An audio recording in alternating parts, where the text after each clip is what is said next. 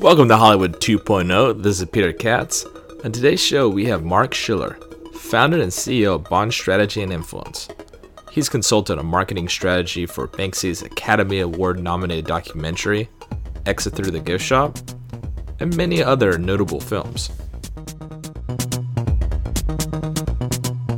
We do a lot of work with independent filmmakers and distributors, and recently launched an initiative called Bond 360 to really look at direct distribution and alternative distribution for filmmakers who are looking to do something outside of the traditional distribution systems. And I've noticed that it seems like you don't like the term self-distribution. Why is that the case? Yeah, I mean, I think self-distribution kind of it implies that you're really doing it by yourself, and it's not the case. And I think it's just become ghettoized in a way. Like if you're self-distributing a film, it means that nobody else wanted it. It means that you really didn't have an alternative, and you don't want to kind of do nothing with the film. So you're going to self-distribute it, and I just don't think that really is what is happening right now. There's a lot of filmmakers who want more control in the way that their films are released, and are putting together great teams to work with to put the film out there for the public without selling it. And so self-distribution has been kind of applied to this kind of this growing wave of filmmakers going direct and looking for alternatives, and I just don't think it's accurate, and it's also not positive. It doesn't really reflect what's really going on. Yeah, it diminishes from the fact that it could be a business, that it could be profitable. It almost feels like when people say self-distribution, it sounds like a vanity press where there is no filter. It's just like anybody could do it. But based on what I've read, on your blogs, that's not the case. There's high-level professionals that want to go directly to the fans. They want that, and they want to know who they are. They want to build those communities because they can keep going back to them versus giving away their films and not knowing, anything about their fans other than their Facebook. But they don't know about the conversions as much. Yeah, there's a lot. There's a lot there, right? So, first of all, it's not like the traditional is always that profitable now, anyway. So it's not like going direct or looking at alternatives is less profitable to this, to this growing market. I mean, for a lot of filmmakers, they're now going to big festivals like Sundance or Toronto, and they're getting very low advances or no advance offers. And then ultimately, when you look at the way that films are distributed through the traditional ways, for many of them, it's not specifically the domestic release, the U.S. release, doesn't become profitable, and so so it's not like going direct is any less profitable for those kinds of scenarios. And you're right. There's access to a lot of great talent that's out there that sometimes are being hired by the distributors when a film is being picked up anyway, and filmmakers can put together fantastic teams of some of the best people in the business without feeling like, well, those people are only accessible to the traditional distributors. Yeah, and what I've noticed is that for films that have actually made a profit selling to distributors, they're done at a very low budgets typically, and they're in genre. They're like in the horror genre, so it's kind of like they already have a built-in audience of horror, and they're done so on such a low budget. But it seems like at certain budgets, it's very hard to recoup investment. Have you noticed? Is there a sweet spot for budgets for indie films, whether or not they distribute with the kind of the new model or they sell distributors? Is there a certain budget that you'd recommend filmmakers to get into versus maybe higher or lower? Well, no, it's like I don't there's so many different combinations. I mean, you have films that have no stars that aren't star driven, which, can be made for, real micro budgets. Then you have films that, that do have well-known talent and have stars, and that's a separate approach and budget. So I don't really think that it's about so much fitting the model based on kind of a magic number that one needs to get profitable. I think it's more about, being smart in how you produce a film and, and obviously spending what you need, but spending, as little as possible to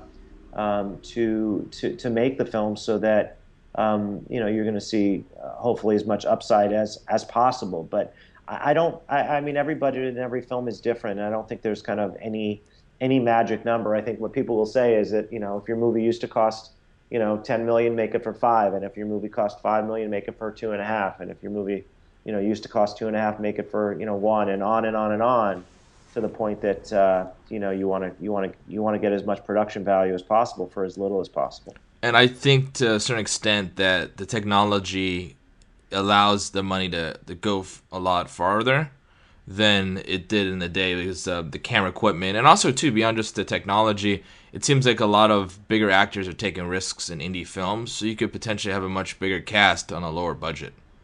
Yeah, I mean it gets a little bit complicated, but sure. I mean, certainly one thing is true is that you can make a film look much better and bigger for a smaller budget.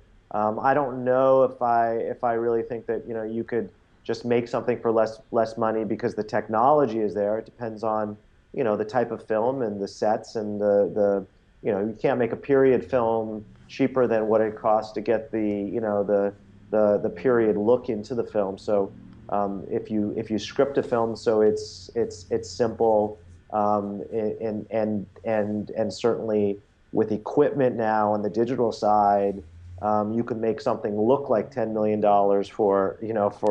for next to nothing, and certainly that's part of it. So I think it's more about the look that you can get for lower money. I don't know if always suddenly digital is impacting necessarily the budget beyond that. So yeah, definitely there are some fixed costs. And in your career, because you've been involved in media and marketing and film, what has been your most memorable successes and challenges, and what you've learned from them? Well, everything is both. I mean, I really analyze everything that I do, and I continue to learn. And people always associate a success with kind of what the box office is suggesting. And so, certainly, Exit Through the Gift Shop, a film that we did, a Banksy film, and then Senna come up a lot as successes. But there's minor successes in every film that we do, and while those seem to be kind of the ones that are associated with the work that I've been doing. Um, there's lots of films. The Imposter, Poppy Hill recently, um, and I think you're right. One of the challenges is that people talk about the successes, but they don't necessarily talk about the failures, or what didn't work and what adjustments we would do differently. And I think internally we're constantly analyzing things and making changes and learning, and then making adjustments for the next time. And based on, let's say, for instance, the victories you've had with the Banksy, or which what is it kind of like a lesson you've learned? Because you could learn from being able to go like, wow, everything kind of aligned, and kind of learn from that. And you can also go, all right, in the future, based on this data, I'm gonna pivot in this way. So based on a couple Yeah, of the ones that what have you like? What are the lessons that you got out of it?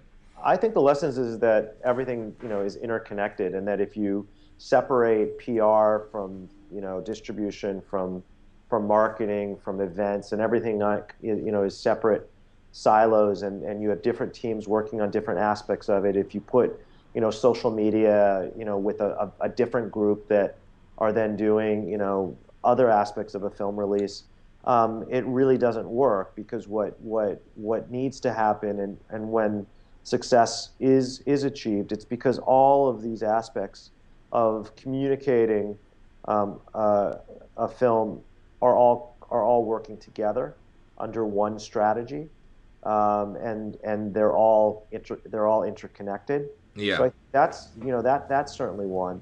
I think also the power of a personal recommendation is what gets people into the theater.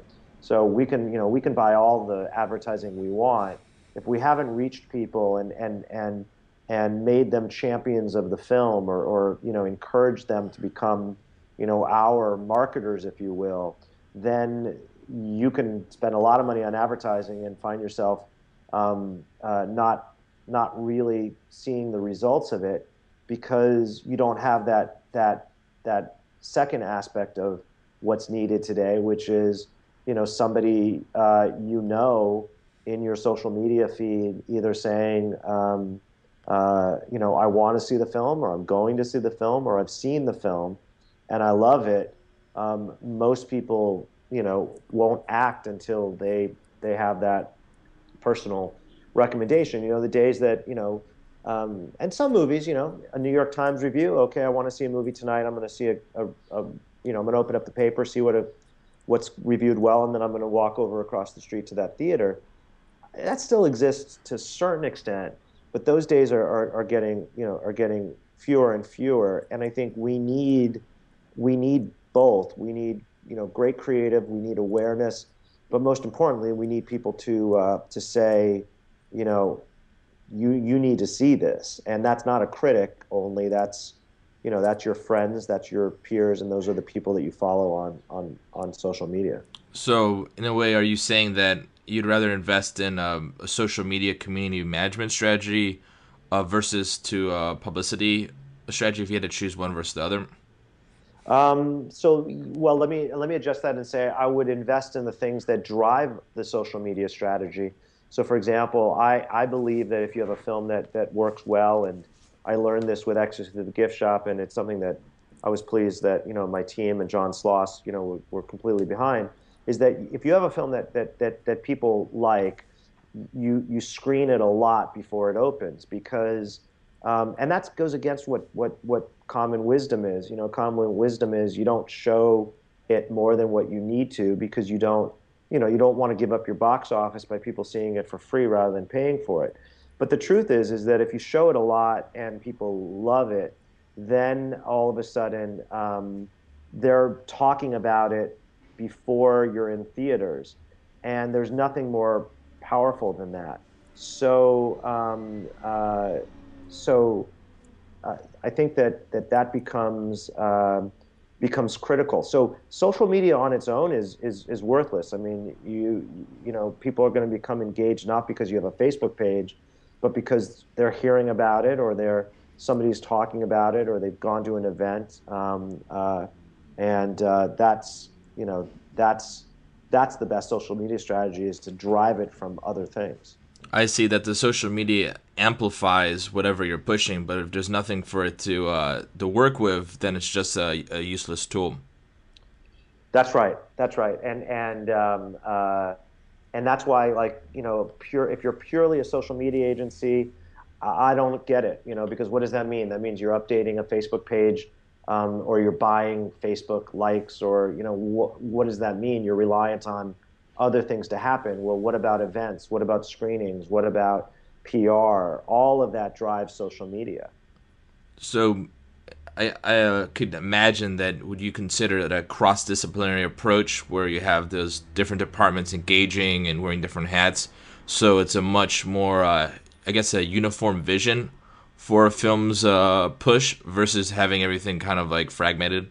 Yeah, and that's one of the benefits of alternative distribution, or of what we called self distribution, right? Because you could put a team together that aren't coming from different departments or aren't working for a big corporation where they've got 20 meetings a day to go to, that are motivated by their passion, and all working together under one goal. And that happens a lot at the studio system too. So I'm not suggesting that studios don't have teams that are working together. They do, but um, you can do with 6 people what you can do with 20 if those 6 people are working in a war room fashion where they're working all against a common goal, and that's success. Now, when should filmmakers contact you? What process it before the movie's made, when the film's finished? What is the best time that you want to collaborate with like a team? Well, it's getting to earlier and earlier. I mean, right now I'm reading, more scripts than I'm watching screeners, and that's because um, uh, at the production stage we can develop certain tools and certain assets that can then be used really effectively when a film is released, but need to be thought through and made during production. So I typically now will get certain scripts or get, if it's a documentary, certain, I'll be briefed when a film goes into production. All right, and what kind of deal structure is it? Based on a consulting fee? Is it based on some type of commission of like from the film? Is there a typical deal structure between you and a filmmaker? Every project is different. Some have, budgets that have been raised. Some don't. It's usually a hybrid of that. I mean, it's usually, an incentive to really build something. So a straight fee doesn't really create that incentive. But then again, at the same time, there's certain costs and services that need to be dealt with. And your advice to producers, they want to go with a new model for distribution. What percentage of the budget would you put into, you know, that layer that would have existed if they have a traditional distribution company in regards to the push, the PR, any types of screenings? Like what kind of like what percentage would you So engage? there's so many consultants that would just give you a number and kind of say it, and it becomes easy to kind of answer that question with an absolute. The problem with that is that then you're you're actually just creating something to fit a financial model and not creating a financial model to fit the project. So, for example, you can overspend on a movie and then make less money because you shouldn't have had as much P&A funds because it didn't make sense. So if I put the number high and say, okay, well, it should be this, then it might be too much. You can also, have too little, obviously. So every plan is different, and it's got to be based on what the movie is. It's got to be based on what you see as the potential. So, should a filmmaker, include in their budget some P&A funding? Absolutely. And I always say raise at least $50,000 um, uh, for that. Now that doesn't mean that you can do everything on $50,000, but I think that's the floor, and I think that you can go up from there. So for me, it's not a percentage, because again, you could have a production budget that's not reflective of the overall film. I would say, start at 50,000 and move up.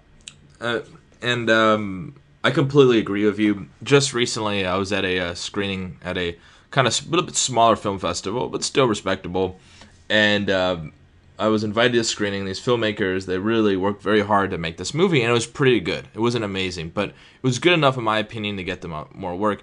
But where they fell short was in the budget was PR and some marketing. And so they spent all this time making it, and then they weren't able to cut through all the noise. So it's kind of sad, I think a lot of I don't know if it's in film school or where it starts, but a lot of filmmakers they budget in a way where just get the movie out there, and then I guess the movie will sell itself. We'll have a great trailer, but that doesn't always work. So have you noticed the kind of a trend sometimes where the filmmakers feel that the material will just sell itself, and then what happens is you just don't get any attention, and it hurts their ability to get the next film going? Yeah, I mean, the every what I learned from all of the films is that everything again is connected, and you could have a great film and be in the wrong theater, and then have results that are reflected for that. You can have a situation where, I mean, to be honest with you, weather. I mean, people don't talk about calendar and weather. There's so many variables that exist when you release a movie. Look, we have a situation now where every week in New York, and it's starting earlier this year than it was in the past. There's 28 movies that are being debuted and premiered every week. So what is that, what environment does that create? What does it tell you? It tells you that you're going to have a very short life in a theater unless you so overperform. And there's films that are going to spend a lot more money and lose money, by the way, to perform well. That a film that is quite good and should be in theaters longer than it's able to, because it needs to find its audience and it needs that word of mouth, are going to be out quicker than ever before.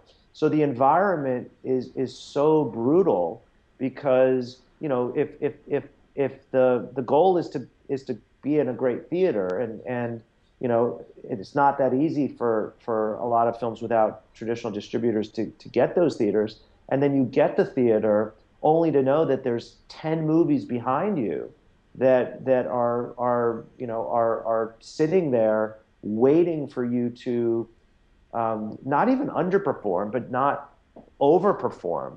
What that means is that you're gonna be out quicker than you would have in the past. So timing is everything. Um, uh, so a lot of times it's again, it's so easy to kind of put on paper, well, here's what a filmmaker should do, and here's what needs to happen, and only realize that what they really need to do is be agile and be able to make changes and adjustments, and know that what's on paper and what's actually going to happen are two different things. And you only know this from experience. It's like you only know exactly what's going to happen or what can happen from having done it, five or six, 10, 20 times in the new environment. And I think that it's something that you have to learn by doing. And based on your experience, what is your favorite promotional tool for filmmakers? An email list. I know that sounds like the least sexiest thing in the world. Like, oh my God, we're going back to email. You're telling me with Facebook and Twitter and apps and all this stuff. I think the most powerful tool is when a filmmaker builds a personal email list or has great contacts, and says, I've worked on this movie for 3 years, and finally it's going to be at the IFC theater on Friday night. Please come and let's celebrate, at the bar next door and have a beer. I've seen, I've seen the momentum from those first screenings selling out because the filmmaker has an email list that then leads to the ability to have momentum. Um, so I think that the lo-fi sometimes is the most effective. And why would you argue that the email is more effective than other forms of communication? It's a great question because it's passionate, it's honest, it's real, it's authentic. So as a marketer, I can't compete with the conversion ability of a filmmaker. Now it's to a smaller group, I agree. As a marketer, I'm trying to reach millions, not thousands, right?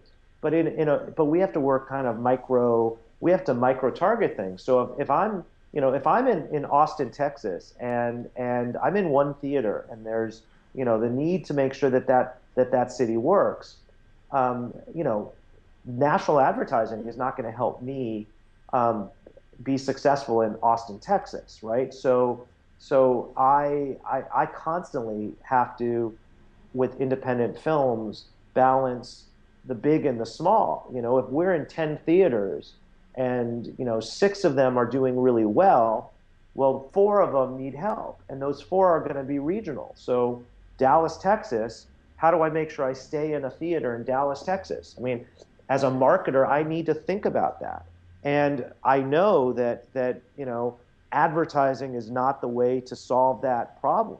The way to solve that problem is to say, do we have the ability to connect with people on an emotional level so that they get out and they champion the film in Dallas, Texas? It's something that comes from relationships and passion and and I think that that's my world. My world is big national stuff, but often it's very very small micro targeted things. Sunday on in San Francisco, the weather was beautiful and nobody went to the movie theater. Well, what are we going to do on Monday?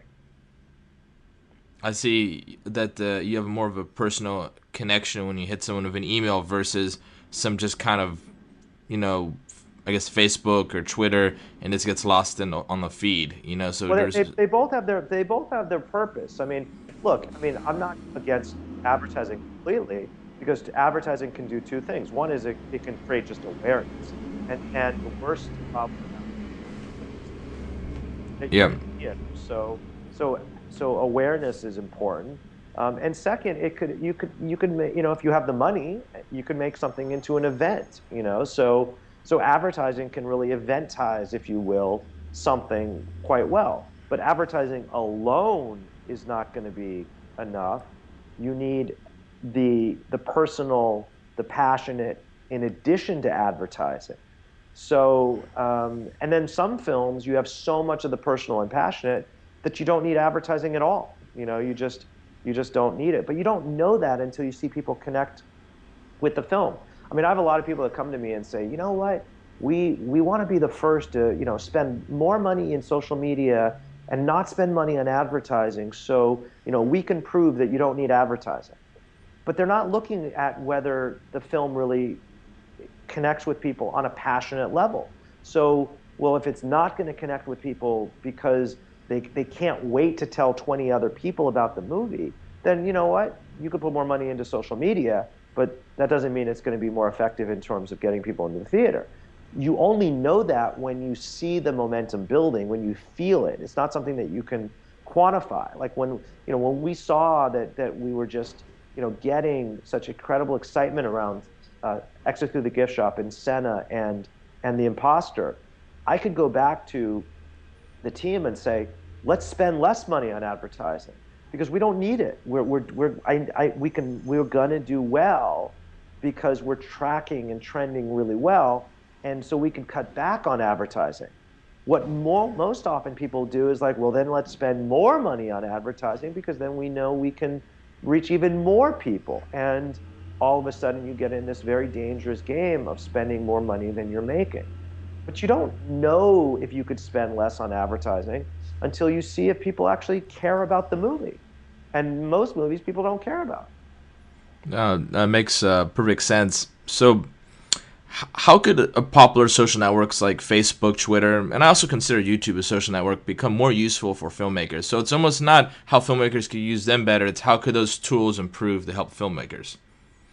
So I think it's up to the filmmakers. I mean, I don't think the people that work at Twitter and Facebook are not supposed to be thinking about filmmakers. But They're if supposed they did, like say for instance, if they you had a magic wand, how could those tools improve, like themselves improve, so they would be more beneficial to the filmmakers? Well, the only thing that they can improve is by giving the data to the filmmakers and letting the filmmakers, have a dashboard to be able to do things. But a lot of those tools have that. So they're not, I don't want to, I understand your question, but I've been in technology and entertainment for 20 years, and people at these companies never build tools for their audiences. The audiences take the tools and then they hack into them or they use them in unique ways. It is not Facebook should not be thinking about how to create tools for filmmakers. They should be thinking about how to create a great platform for communication. And then it's up to the filmmakers to experiment and do things in interesting ways.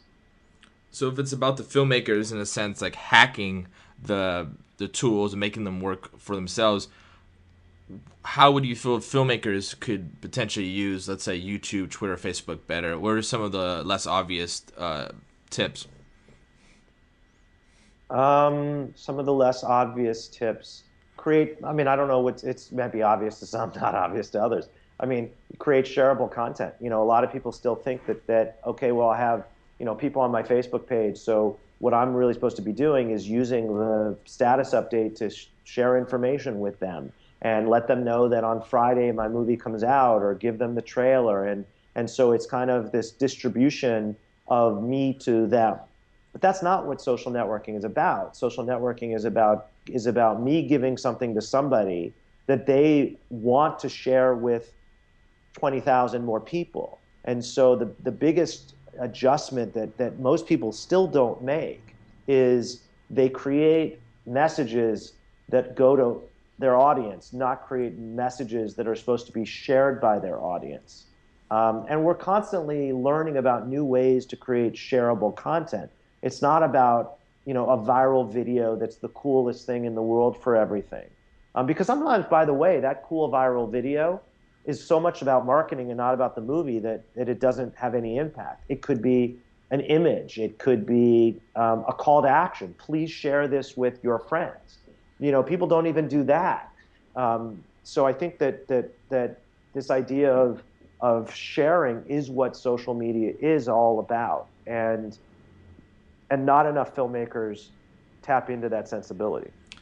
And would you look at potentially transmedia storytelling as an approach? So you're adding value to your followers by extending the story potentially in a web series or different ways that kind of build upon it but don't dilute it. So it's not the redundancy, but it just kind of expands on the story of the documentary or film. Well, yes and no. I mean, at the end of the day, you need demand, right? So you could create all of the transmedia extended storylines you want.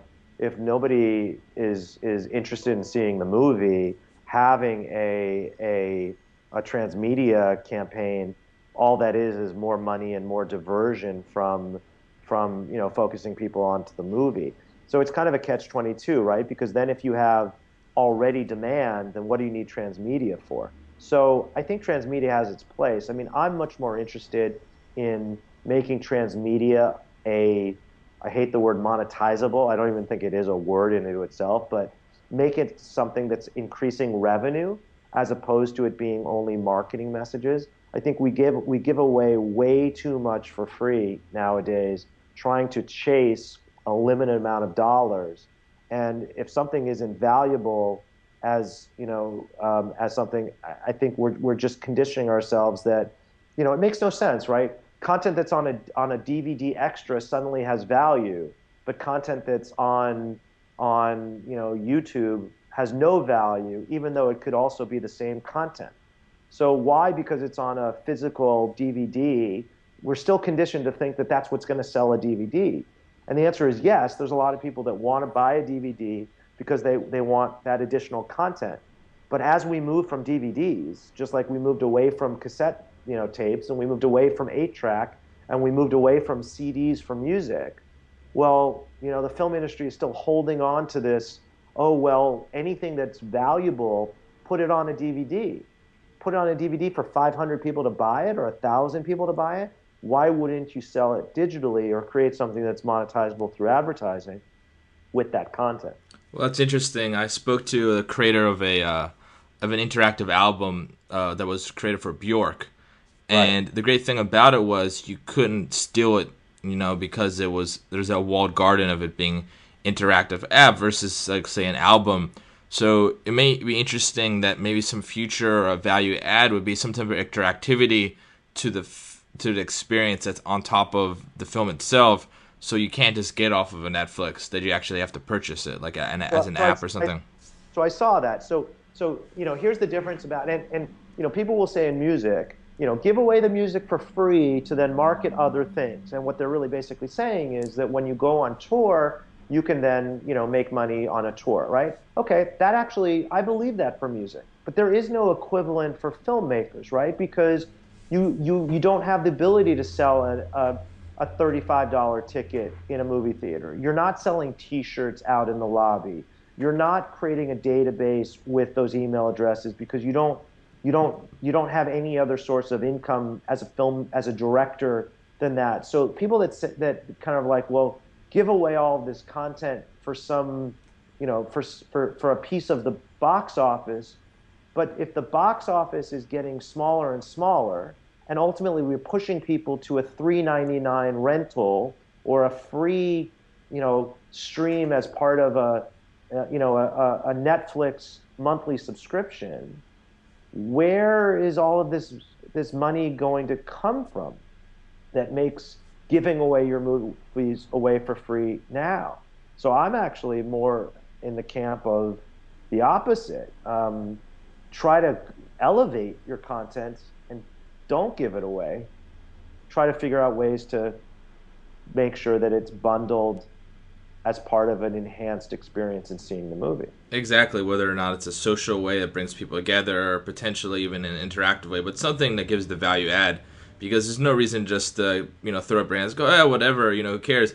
The key is figuring out how do you make money out of this? How do you turn this each project into a business within itself? A while back, the producer, I think Marc Gill, was saying that the life of the middle budgets in the middle have got dropped out, so they're either very low or very big. Mm-hmm. I was wondering if you were able to run a film studio, where would you want to focus on? Like, where is the opportunities? Is it in the Iron Man, or is it in the smaller budget films that have the community that you could build around it potentially, and they're more passion indie driven? So, what do you think that on the long term you would place your funds? Well, I would have to do something that I love and that I enjoy, that I find rewarding. So the Ironmans aren't really for me exciting, rewarding. It's not what I'm interested in doing. So, if there are a few people that can still, make a lot of money making big Hollywood studio blockbusters, that's fine for them. I mean, I don't, there's a, that's what Hollywood is all about, and certainly, millions and millions of people love those movies. I think for me, the exciting thing is the independent films, the smaller independent films that have more flexibility and agility. And I think that there's a lot of opportunity there. I think it's still new for people to figure out the right approach. But I think I think there's the ability to control and experiment and do things. So I'm definitely excited about the independent, the kind of the lower, I think, of the budgets that you kind of referenced. And I definitely, not only would I put my money in that area, I am putting my money in that area. All right, and if it's all about community, in a sense, management on this side, on a much more personal level than typically, it almost seems like film websites are uniquely suited to be producers. Like, could Cool News be a producer, or could IndieWire be a producer? Is because they're managing the interactions with so many individuals.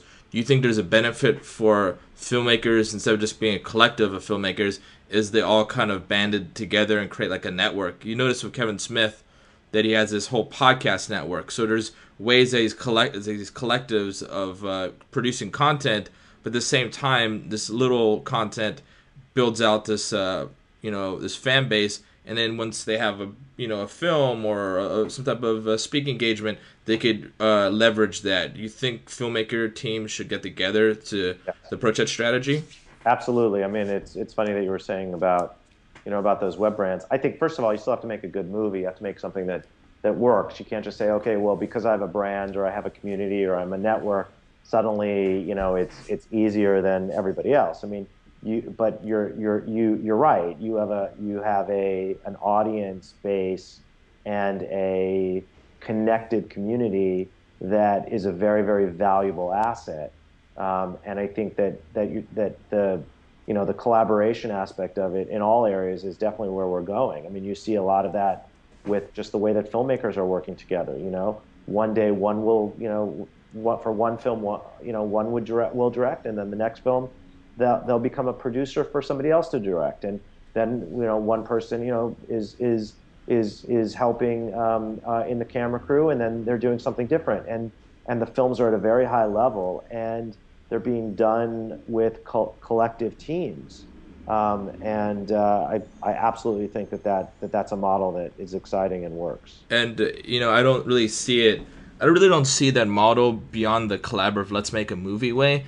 But when it comes to the pipes, sometimes it's hard if a filmmaker is just like, hey, I work a 9 to 5 and also I'm a filmmaker. It's hard for them to actively engage as much as if there was a team of them all taking spots going, all right, today you create a blog post, today, next day you do this. And the reason I brought it up was I talked to an entertainment executive and I said, wouldn't it be great if, my favorite rap artists had their own YouTube? He's like, that's great, but what about all the programming? He's like, what about the collective of hip hop artists all coming together so there's more of a constant stream of new content versus it getting still? So I guess that's the challenge is beyond the team of collaborations is if they got together and create a community building of storytelling versus every couple of years when they're lucky to get that financing and they come together and they make the movie, but between these huge gaps of communication, they have to earn the audience's trust again, which is a lot of work. Sure. Absolutely. And I guess the last couple of questions are when do you think the advertising on YouTube will be closer to television? Like, when do you think that things are going to start balancing out? Because I know it's improving, but it's still a pretty big gap. What do you mean closer to television? Well, like, say, for instance, there are stars on YouTube that are the top, getting huge, amount of viewers, and they're making good money, but they're not making, like, fantastic money. And I don't know if it's I don't know if the amount of dollars from advertising is going to put them in a position to do content that costs more money to produce. So there's a certain level where the production value is lower because they, I sense obviously there's speed. They need to put the content out fast. But some of them I spoke to go, it would be great to get more money so we could, do a little bit, more of a cinematic approach or do a little bit more TV approach. So the question is, when is the advertising going to shift in a way that's going to allow them to bring up the production value? It's a very loaded question because it's determined on so many things. Unfortunately, it's heading in the other direction. It's heading into it becoming more of a commodity, and it's not going in the direction that it should be going. It's going in a worse direction. So I don't know. I mean, I think that's something that we still have to see. That makes sense. And then last question is, sure. What books and blogs do you recommend? Like, what any material that you've been excited about that you really want to get the word out about that in the last couple of years you've checked out? It's a great question. I don't read books anymore because I read books, but I don't read film books or kind of industry books or business books because they're out of date too quickly, and I just think that they're crap. I think that just connecting yourself with smart people in social media, people share great articles. There's, I guess Jason Hirschhorn's Media Redefined, newsletter is the ultimate source. I think if you get Jason's curated, articles that he sends out, that he finds and sends out, you're in great shape. So I would put it at that. All right, great. Well, thanks so much for being on the show. I really appreciate it. It's been a pleasure. Thanks for listening to another episode of Hollywood 2.0. This is Peter Katz. You can check me out at peterkatz.net, it's K-A-T-Z, and email me at katzfilms@gmail.com if you have any questions or suggestions. Talk to you later.